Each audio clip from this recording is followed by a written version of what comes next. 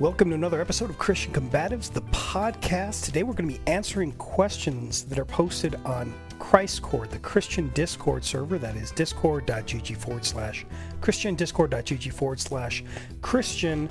One of the benefits of this server is that you have a place where Christians can have interactions with one another. You can have Christians that you can talk to from different denominations. You can learn more about different denominations. You can also learn more about your own denomination.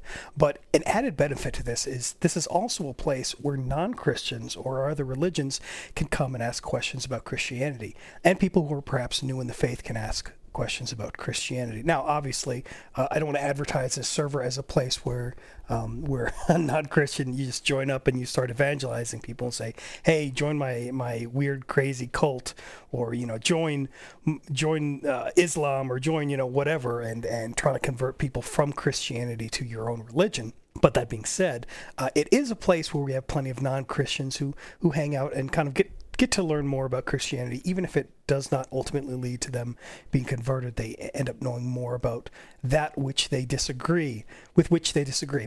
Anyways, I'm going to get right into it. One of the sections we have on Christcord is called the Ask Christians Forum, and in this section, this is a place where people can post questions, and various representatives from different denominations and different denominations within Christianity can all take a stab at answering. And this is done, from what I've seen, this is done fairly well, and I don't want to override any of the question or any of the answers that are given by any of the Christian representatives. This is the first time I've read any of these questions. I'm going to try to address them off the cuff. So let's get into it. All right, first question we have. The asker says, probably a stupid question. As a Christian, is it immoral to listen to certain artists? For example, Lady Gaga. Now, This is an argument that some people get into about distinguishing between the art and the artist. Is it possible to enjoy somebody's art without necessarily supporting the artist? For example, there are plenty of artists who have painted and made music and written stories and stuff that aren't Christian, and many who are very anti-Christian in their beliefs. Now, it isn't necessarily sinful to say, well, here's this non-Christian who produced a thing that I enjoy. In the Bible, you have examples even as far as meat merchants. And the idea with these meat merchants is what they would do is they would sacrifice the meat to idols, to anti-Christian pagan gods. And many Christians would be concerned about this. They would say, well, are we allowed to eat meat that's been sacrificed to idols? And I would say that this is a more extreme example than, for example, listening to an artist who isn't Christian, yet produces art.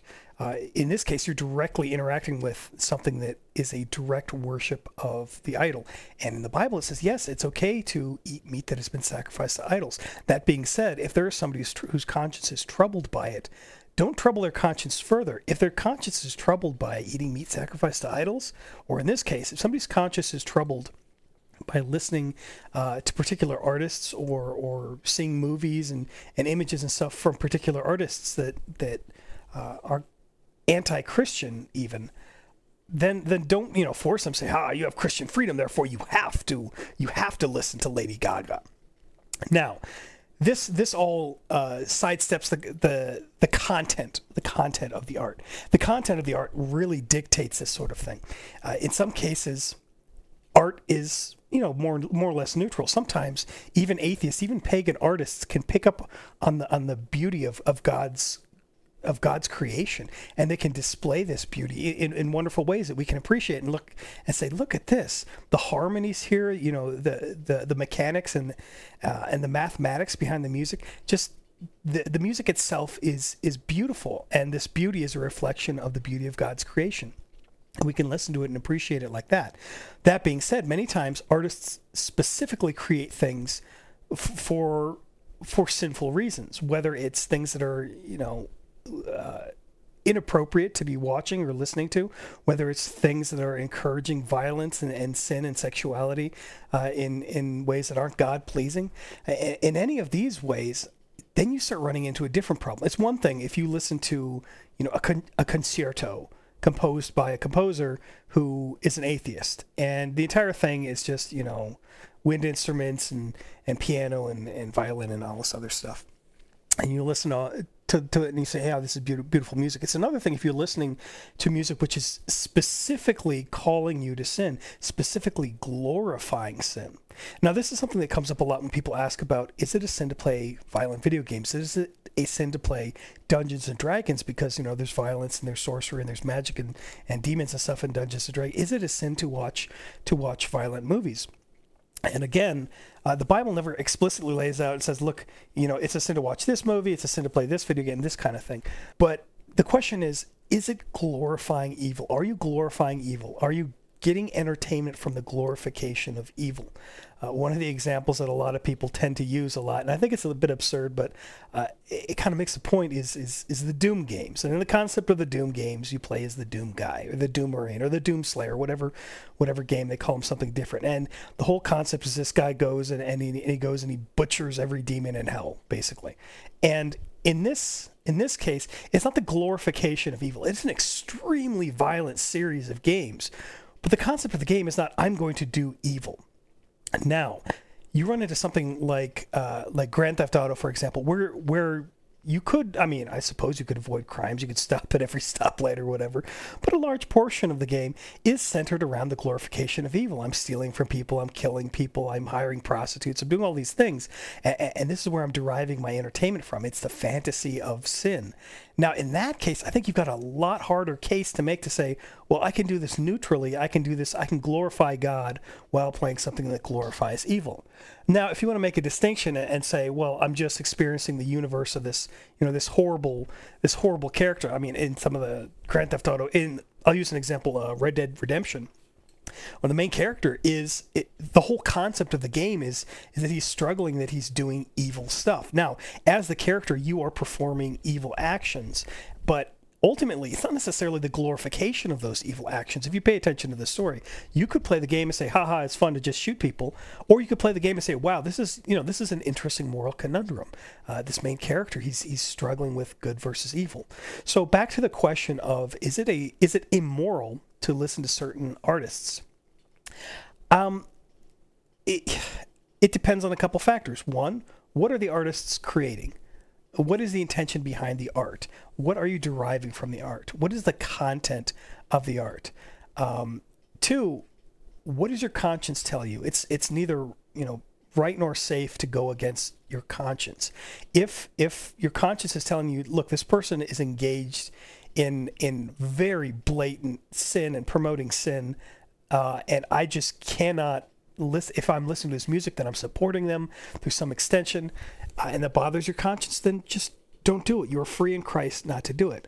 And the fallback for all of this is, let's say you try to do the right thing and you're wrong, you end up committing a sin anyway. Well, your solution here is not, going back in time and not listening to any artist who has ever produced sinful content.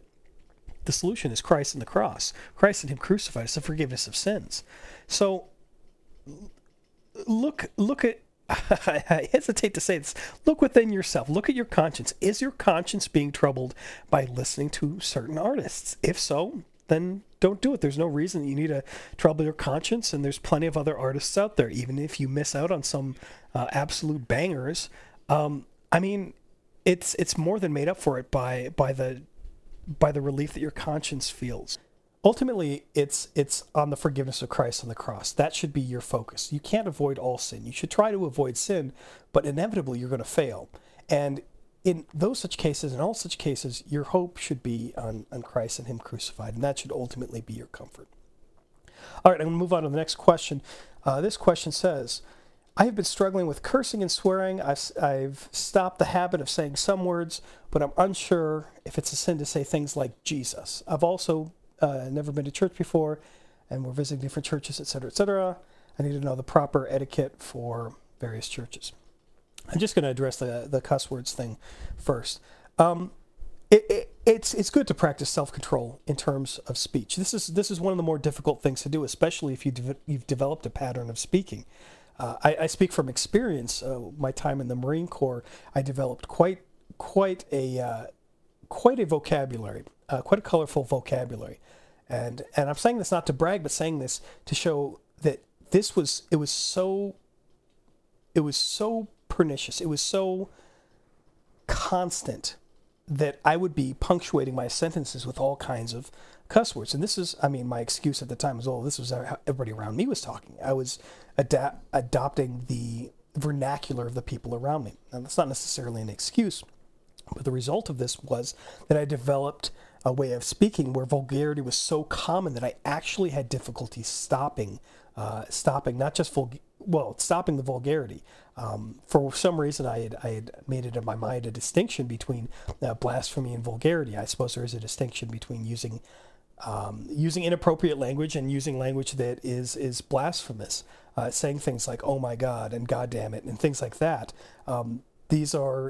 There is a distinction, I would say, between that and other words that are, you shouldn't be speaking in that way or speaking about those things.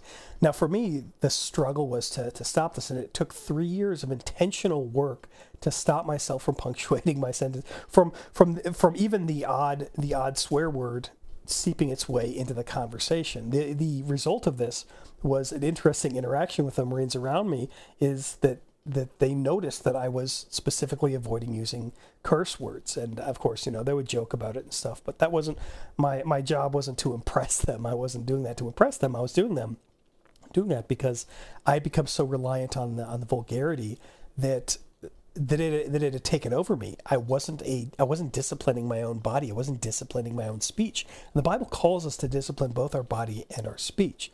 So in the sense of cuss words, in the sense of words that you say, they're just kind of interjections that you throw out there without meaning. It's a good idea to moderate your language, to be in control of your language, even if this means people around you notice that you're speaking differently. In the case of using blasphemous language, even using a name like Jesus and using that as an interjection,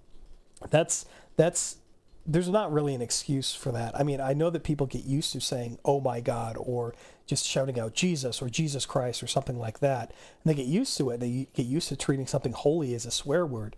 I mean, God tells us not to take his name in vain. And that means a bunch of different things, but included in that is taking the name of the Lord your God, Jesus, and using it as an interjection. I mean, there's a pretty serious warning that's associated with this commandment, that God will not hold him blameless who takes the name of the Lord in vain. So struggling with it is good. You should struggle with it. It shouldn't be something that you just casually say, well, everybody says it, so I don't care. No, struggle against your sin, struggle in disciplining yourself, struggle in your faith, and hopefully grow. But again, as I said in the last question, ultimately fall back on Christ and him crucified. He forgives sins. He even forgives these sins. This is important that we trust in the forgiveness of Christ for this. All right, next question we have. Somebody asks about temptation. He says, how do I beat lustful temptations in the past? And now I've had trouble with this, and I want to know some tips for beating this for me and for others struggling. Again, I want to reiterate that I'm not the first person answering these questions. This is my first time answering and even seeing these questions, but on the server there are plenty of people who've put some very, very good advice, very, very good answers to a lot of these questions. So one of the benefits on Christcord is you can just scroll through them and kind of read them, even if you're not the one who answered who asked the question rather. In the case of temptation, discipline goes a long way. Starting up habits, practicing habits. Some people find different ways to kind of control temptation. Some people find it in accountability partners, in going to confession and absolution regularly, in being very intentional about their behavior. Some people put up actual barriers. So if something is automatic, you're more likely to do it. If you fall into a temptation, I use an example of, if I have a bag of chips sitting in front of me, I'm more likely to eat it than if I have to go out of my house, go drive to the store, buy a bag of chips, drive back, and then eat them. If it's readily available, it's more likely that you're going to fall victim to the temptation. In this case, that can be helpful, and you kind of put barriers in it. And once you're driving to the store to buy yourself a bag of potato chips, then it's an intentional action. You can have more control over your intentional actions than your unintentional habits. And the more you can make things intentional, the better. The problem is that inevitably people continue to fall into temptation time and time again. Martin Luther talked about, I think he talked about the distinction of you can't stop birds from flying over your head, but you can stop a bird from making a nest in your hair. It's one thing to struggle against temptation and it just keeps happening and you keep falling into sin over and over and over again. It's another thing to wallow in your sin and say, well, I can't resist it, so why bother? And that's not somewhere you want to be. The life of the Christian, unfortunately, is one of struggle against sin, against the world, against our flesh, our sinful nature, against the devil. Temptation is constantly going to afflict the Christian in different ways. Different Christians experience different temptations to different degrees and in different ways. But they're going to continue to struggle. And your struggle is not a sign that you're not a Christian. Your struggle is a sign that you do have faith. Because if you didn't have faith and you didn't struggle with it, well, you wouldn't care. You're like, well, I sin, but I don't have faith, so why would I stop sinning? The struggle is actually a good sign, even though it's more uncomfortable than just kind of lying and wallowing like a pig in a puddle of mud. It's hard to keep climbing out of these puddles that you keep falling into, but that's what you're called to do as a Christian. Once again, I fall back on what I said in the previous two questions. Trust in Christ for forgiveness.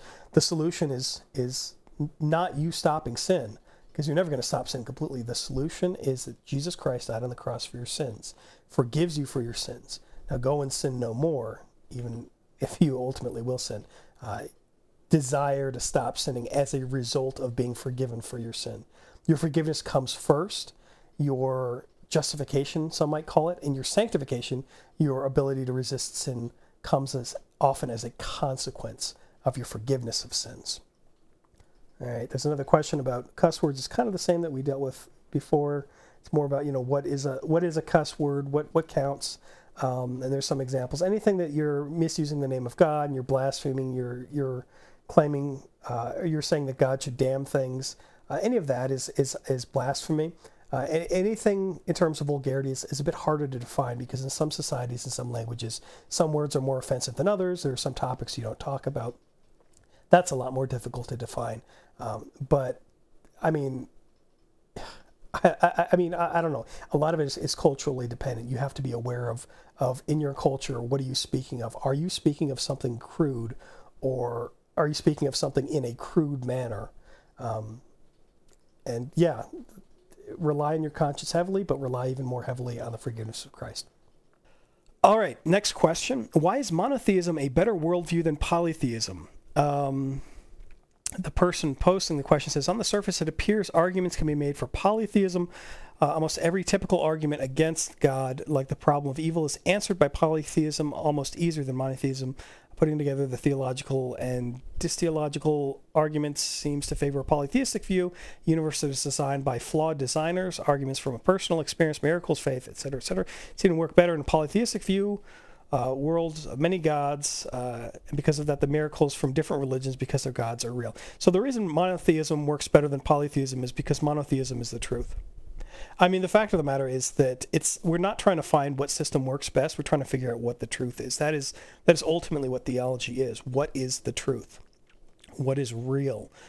Is there a God? Is there a creator? Is there a divine essence? What is there? Who is it? Questions like this. This is not something where mutually exclusive realities can all kind of compete with one another and each be equally right. This is a question about truth. So in this case, why is monotheism a better worldview than polytheism? Because there is only one God, and polytheism is, it'd be an interesting fantasy, but it's not true. Now, humans throughout history have come up with all kinds of different sort of fantasy explanations for things. There's all kinds of stories that were written that ask questions like, what if it was like this instead of like the way it actually is? C.S. Lewis does this wonderfully. Well, I don't want to say wonderfully. I actually hated the books. I thought they were incredibly boring. In his space trilogy, basically you've got this concept where Adam and Eve and God and the devil and all these other things, that this happens on Venus as well as on Earth. And on Venus, they don't fall victim to sin. They don't commit the sin, and as a result, they have a perfect existence on Venus. It's a cool sort of story. People have asked, what if questions, what if Jesus was actually born here? Or what if, but the reality is, why is one better than the other? Because one is true and the other isn't. People come up with examples in human biology, for example. One of the biggest ones was the appendix. The appendix in human biology, people for the longest time said, what's the point in this vestigial organ? I mean, it must be left over from evolution because it doesn't actually do anything. And people, get sick and people are better off without it. Well, later on, they find out that it does actually serve some very important biological functions. And even though people can survive without appendices, it's actually healthier for them to have a functional appendix. So people would ask the question, say, well, if God was real, then he wouldn't have made it so people could get cancer. If God was real, then he wouldn't have made it so, people have vestigial organs. If God was real, then he would have made wisdom teeth fit in the jaw. But there are all these kind of, if I was God, I would do things differently type questions. And again, it's an exercise in fantasy, but the question of theology is truth. Could you come up theoretically with a better worldview of polytheism than monotheism? I mean, I suppose, but this is only because we don't fully understand. We don't fully understand why God did the things that he did. If we fully understood the reality, the fullness of God's creation and his mind behind it, I don't think we could come up with a better system than him. He's got more experience, more expertise in that area than we do. Okay, next question: the atonement and salvation. Beliefs outside Christianity seem to agree that some of the Bible contained contradictory statements as if it was edited. No biblical scholar on earth will claim that the Bible was written by Jesus himself, since it was not. So far, so good. Although I disagree about the contradiction. Well, I'll get into that later. They all agree that it was written after the departure of Jesus, peace be upon him. Oh, I know they were listening to the person writing this. They all agree that it was written after the departure of Jesus, peace be upon him, by his followers. A simple Google search and some reading can show you multiple contradictions in the Bible. Yeah, the problem with that, I'm going to stop you right there. The problem with you Google contradictions in the Bible, but you don't ever Google the solutions to the contradictions. If you just Google what are some biblical contradictions, and then you're like, haha, I found some, and nobody can resolve these. Use Google a second time and search for how they are explained. I mean, you'll get all kinds of answers from Catholic resources, from Got Questions or Got Christianity or whatever. I don't Ask Christianity. There's a whole bunch of Baptist, Reformed, Lutheran. Everybody's taking a stab at answering these questions. So there's more than enough answers for all of these contradictions in the Bible. So if you're diligent enough to Google, are there contradictions in the Bible? You are capable to Google what are the solutions to each individual ones. Anyways, I'll let the question continue. He says, I'm assuming it's a him. He says, I have a few questions. Firstly, the simple question you may have heard multiple times. Why did Jesus die for people's sin? It doesn't really make much sense how he died for the sins when it was pretty obvious mankind was going to sin. If your answer is just because he loves us, then why didn't he just let us all into heaven because Jesus is God and Christians can go to heaven because he loves us? Okay, and then he goes on to another question from there. So I'm going to stop right there. The reason that Jesus died for sins rather than just kind of ignoring sins is because if God ignored sins, then that would make him an unjust God. It would be a debt that was not paid. Jesus had to die for sins for a multitude of reasons. There's actually multiple reasons why Jesus died on the cross and what this does in terms of putting us in reconciliation with the Father. One of the reasons is that there is a debt that is incurred as a result of sin. Now, a just judge will not overlook a debt and say, well, I love the person who committed the debt, therefore it doesn't count. But in this case, what the judge did is the judge paid the debt himself. So the reason that Jesus had to die for sins, among other things, one of the reasons Jesus had to die for sins is because a debt was incurred, and a debt incurred must be paid in a just system. God is a just God, therefore justice had to be served. So Jesus died on the cross for the sins of mankind. And he did this because he loves us. Well, and there's other reasons, of course, too. We never would be able to pay for the debt incurred by our own sin. But, yeah. Anyways, I think that hopefully sufficiently addresses that question. He says another question is that the Christian scholars claim that Christianity teaches that all Christians go to heaven. If that's the case, surely I could convert to Christianity tomorrow, then go on a killing spree and just do absolutely diabolical sins, and I would still go to heaven regardless, since I'm a Christian and Jesus died for my sins. I'm going to stop you right there. The Roman Catholics are jumping up and down in their seat, and they're screaming the words mortal sins, and Lutherans actually would use the terms mortal sins as well. in the perspective of a Roman Catholic, and they can correct me if I'm wrong on this, in the perspective of a Roman Catholic, they would say that there are some sins that you do that just are not forgivable sins. Not that Jesus didn't die for them, but that as a Christian, if you commit the sin, it puts you outside of salvation.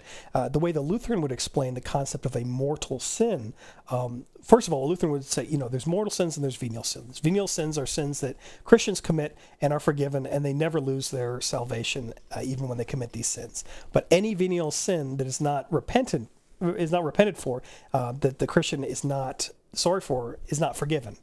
And any unforgiven venial sin turns out to be a mortal sin. Every venial sin is damnable if the person is not repentant of the sin. And that was one distinction that Lutherans like to make. But in the sense of mortal sins, there are some sins that we would say, as a Christian, you would not be able to simultaneously have faith and commit these atrocities knowingly. Now, it's one thing if, it's manslaughter, you accidentally hit somebody with a car or whatever. So as a Christian, you kill somebody through negligence or whatever. But as a Christian, we would say that it's actually impossible for a Christian to simultaneously retain their faith and commit such horrible atrocities against God's creation and against God himself. So no, a Christian could not go and commit a bunch of murders and hold on to his salvation, particularly if he's, saying, well, I'm going to repent of this later. Well, repentance isn't just saying I'm sorry. Repentance is a change of heart. It's changing from I want to do this to I wish I hadn't done that. Now, there's another version of this. It's the Bart Simpson version where you spend your whole life sinning, and then on your deathbed you convert to Christianity and all your sins are forgiven. And that is, it is something that could potentially happen. There are plenty of people who they're not brought to faith until the end of their life. But the reality is, if you spent your whole life in a pattern, you spent your whole life resisting God and hardening your heart again and again and again and again, why are you so confident that you can genuinely repent after all of that? Do you think that just saying I'm sorry counts as repentance? It doesn't. Preparing in advance to repent is an indicator that this isn't actually repentance. You're saying, well, I'm going to repent in the future. Are you though, really? Like, what exactly does that look like? If your plan is to commit sin and then to get away with it by slapping a magical I'm sorry Band-Aid on it, then that isn't really repentance. It's difficult to say, I'm going to regret this in the future, yet I plan to do it right now. Now, the tragic reality is that many Christians struggle with sin, and they say, well, I know that this is a sin, and I end up doing it anyway, and I know that it's a sin while I do it, and they could still be repentant of it and struggle with the sin as they commit the sin. But in such cases where it's so intentional, like I'm going to go murder people, something like that, logically, there just isn't a situation where the person can say, I'm going to actively and consciously commit this horrible atrocity against somebody else and also trust in the forgiveness of sins. They're kind of mutually exclusive mindsets. So that's why that wouldn't work. I'll continue this guy's question. This was already asked to a Christian scholar, and he claimed that Christians wouldn't kill or do diabolical sins. Therefore, the argument is invalid, but I'm sure many Christians who sin... but then surely any Christian who sins is no longer a Christian, since a true Christian, quote unquote, wouldn't sin whether they have faith in God or not. Okay, so I kind of addressed this already. Maybe I should have let him finish his point before I answered. The concept of yes, Christians struggle with sins and maintain their faith, but there are some sins that a Christian cannot do while simultaneously having faith, that they're mutually exclusive. The claim is not that as a Christian you will never again sin. The claim is that as a Christian, your sins are forgiven and your desire will be conformed to not wanting to sin. Paul talks about this in Romans chapter 7, that his flesh desires. He's got this duality of flesh versus spirit. The Spirit of God dwells within him, and the Spirit does not want to sin, but the flesh continues to want to sin. I continue to want these potato chips, and I know that they're not good for me. So my will is conflicted against the will of my flesh. And this is unfortunately the Christian struggles.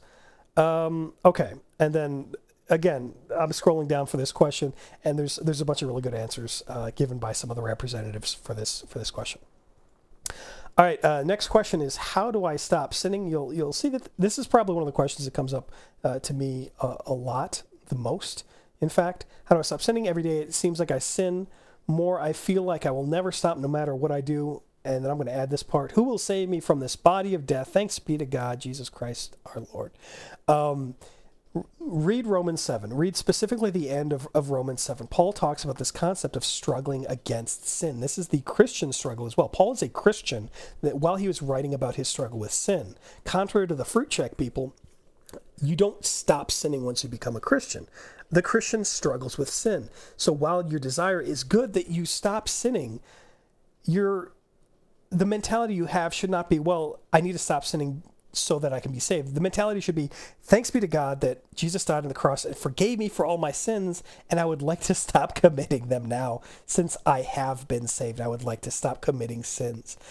How do I stop sinning? The answer to this question is you go to heaven. You die and you go to heaven, and then on the last day when your body is resurrected, it will be perfected and no longer driving you to sin. You'll be free from temptation and free from sin as well. All right, on to the next question. This person asks, what is your opinion on abortion? If the baby had bubble boy disease or whatever, would you abort it out of love because the child isn't going to be suffering? I'm not sure that bubble boy disease is like a real diagnosis, but sure. I mean, I get what you're saying. And the question is no, I would not. There is no way to avoid suffering while you're in the life. If you expect that your child is going to somehow live a life without suffering at all, you're not living in the same world that we are. You suffer. Whoever you are that's listening to this, you are suffering. Now, could that suffering hypothetically be relieved by you being dead? Yeah, I mean, sure. Why would this stop applying once a person is born? I mean, if we see somebody suffering, by this logic, wouldn't the loving thing be to go and put them out of their misery by just killing them? And I mean, who's to set that standard for how much suffering results in the death penalty? People need to be put to death after they have a certain degree of suffering. But the reality is that abortion is murder. It's the unwarranted taking of a human life.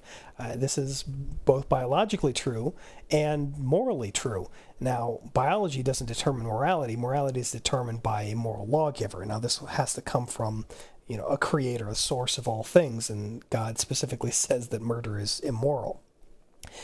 In this case, the person in the womb has done nothing to deserve the death penalty, therefore killing them is murder. It is not just ending a life, but it is maliciously, it is immorally ending a life. Even if your desire is to help them by preventing them from suffering, it's still wrong. And that's not so much my opinion on abortion. It's just a fact that I happen to be aware of that I'm sharing with you. But the abortion question, it could easily have its own podcast episode. So I'm not going to get into any further detail beyond that. All right, next question. Why do some people blur the images of Jesus? This person asks, I've seen some edits on TikTok about praising our King Jesus. They seem to blur out his eyes. Any reason why? Do people do it to respect him? Now, as one of the people responding to this question puts it, they see it as honoring, as the honoring of the commandment not to make any graven images. Now, depending on your denomination, you'll actually break up the commandments, the 10 Commandments, differently. As a Lutheran, we do it properly. We say the first commandment is, you shall have no other gods before me, and that this includes making a graven image. And it isn't just that making an image of something, a depiction of something, say, for example, making angels on top of the Ark of the Covenant, that this is itself sinful. But the problem is that when people would bow down and worship these graven images, worshiping the creation rather than the Creator, that we would say that's sinful. But the issue is that some people see that the visible depictions of either created beings or God Himself, that this is itself immoral. That God, you cannot depict the infinite with the finite, and this is why you have some even religions like Islam, where you cannot depict. You're not supposed to depict Muhammad. There's not supposed to be a visual depiction of Muhammad. There's other Christian denominations that kind of take a similar approach. I don't want to confuse it with iconoclasm. It's related, but it's not exactly the same thing. But the reason people blur images of Jesus, the same reason people censor the name Yahweh or censor the word God, like the word Jehovah is a censoring of the word Yahweh. Jehovah is not in the Bible anywhere. It's a word that people came up as like a stand-in for God's holy name. It is not a name of God. It is a name that people came up with so they wouldn't say God's name. Their idea being that if they depict God, or they say his name, that inevitably they'll be doing it with some tinge of sin. Therefore, they want to avoid sin, so they avoid depicting God or saying his name altogether. Yeah. All right, this next person asks, he says, how do I know I'm not a lukewarm Christian? He says, I still need help knowing this because I feel I have not created a good relationship with God. Well, the fact of the matter is you do not create a good relationship with God. God creates a good relationship with you, and he does this by dying on the cross for your sins. The difficulty a lot of Christians struggle with is they look inwardly, they look at their own actions, and they say, well, I can't tell that I'm a Christian because I'm not living up to a standard, a visible standard. But the fact of the matter is that no Christian lives up to the standard that God requires of them. This is why the death of Christ and the cross is so important, because it pays for our inadequacy. It pays for our deficiency in our faith. So how do you know that you're... So look at it like this. Are you a Christian or aren't you a Christian? Do you believe that Jesus Christ died on the cross to save you from your sins, that Jesus is Lord? Throw in the entire Nicene Creed in here if you'd like to. Do you believe in that? Another easy way is, did Jesus die on the cross for your sins? Are you baptized? Have you been given faith? As a Lutheran, I could say, yes, I am a Christian. I know I'm a Christian because I know that Jesus died on the cross for my sins, and I've been baptized. These things have been given to me. I have been made a Christian not of my own works, but because of what God does for me and God did to me through baptism. And because of that, while I wish to stop sinning, while I wish to have more good fruit, it's not those things that I look to for confidence in my salvation. All right. Another question says, money. Is it okay to pursue money while pursuing God? Like, can I be a successful person with a lot of money and still live in the Word? I know that it says that we cannot worship two gods, for you will love one and hate the other, but I want to be fully free from the world and be with God. I also want to be successful so I don't have to work a 9 to 5. Is that okay? Now, one of the most misquoted verses in the entire Bible is money is the root of all evil. That is not what the Bible says. The Bible does not say that money is the root of all evil. The Bible says that the love of money is the root of all kinds of evil. And it is the loving of money, particularly the idolization of money, loving money more than you should, more than God. Trusting in your money, in your grain silos, more than you trust in God, that leads to all kinds of evil. If you trust in money, you'd be willing to do all kinds of other sins to collect more money. Whereas if you trust in God, then you'd be willing to even lose money and trust that God will still take care of you. So it is absolutely okay to be filthy, stinking rich and a Christian. These two things actually happen quite frequently. They happen in the Bible. I believe it's Lydia, the one, I think she makes like purple dye or something like that in the New Testament, in the Acts of the Apostles. And she supports the church with her finances. I believe John Mark's, again in the New Testament, John Mark's mother or grandmother or something like that, she ends up supporting Jesus in the ministry. Peter's mother or mother-in-law, Jesus ends up hanging out at their house fairly frequently, to the point where you're like, oh, okay, well, at least they can afford to have guests over regularly. So it's not that money itself is evil, but if money takes priority in your life, or anything else in your life takes priority over your faith, over God, then that's when it becomes evil. And this can include other good things. So money is a good thing. It is a blessing from God to be used for God's intended purposes. So are children. Children can be an idol. You can be obsessed with your children and say, well, I want to take my kids to, soccer practice instead of taking them to church because I want them to be a successful soccer player more than I care about God's commandment not to, neglect the gathering of saints. Same thing can happen with marriage. A wife can be an idol.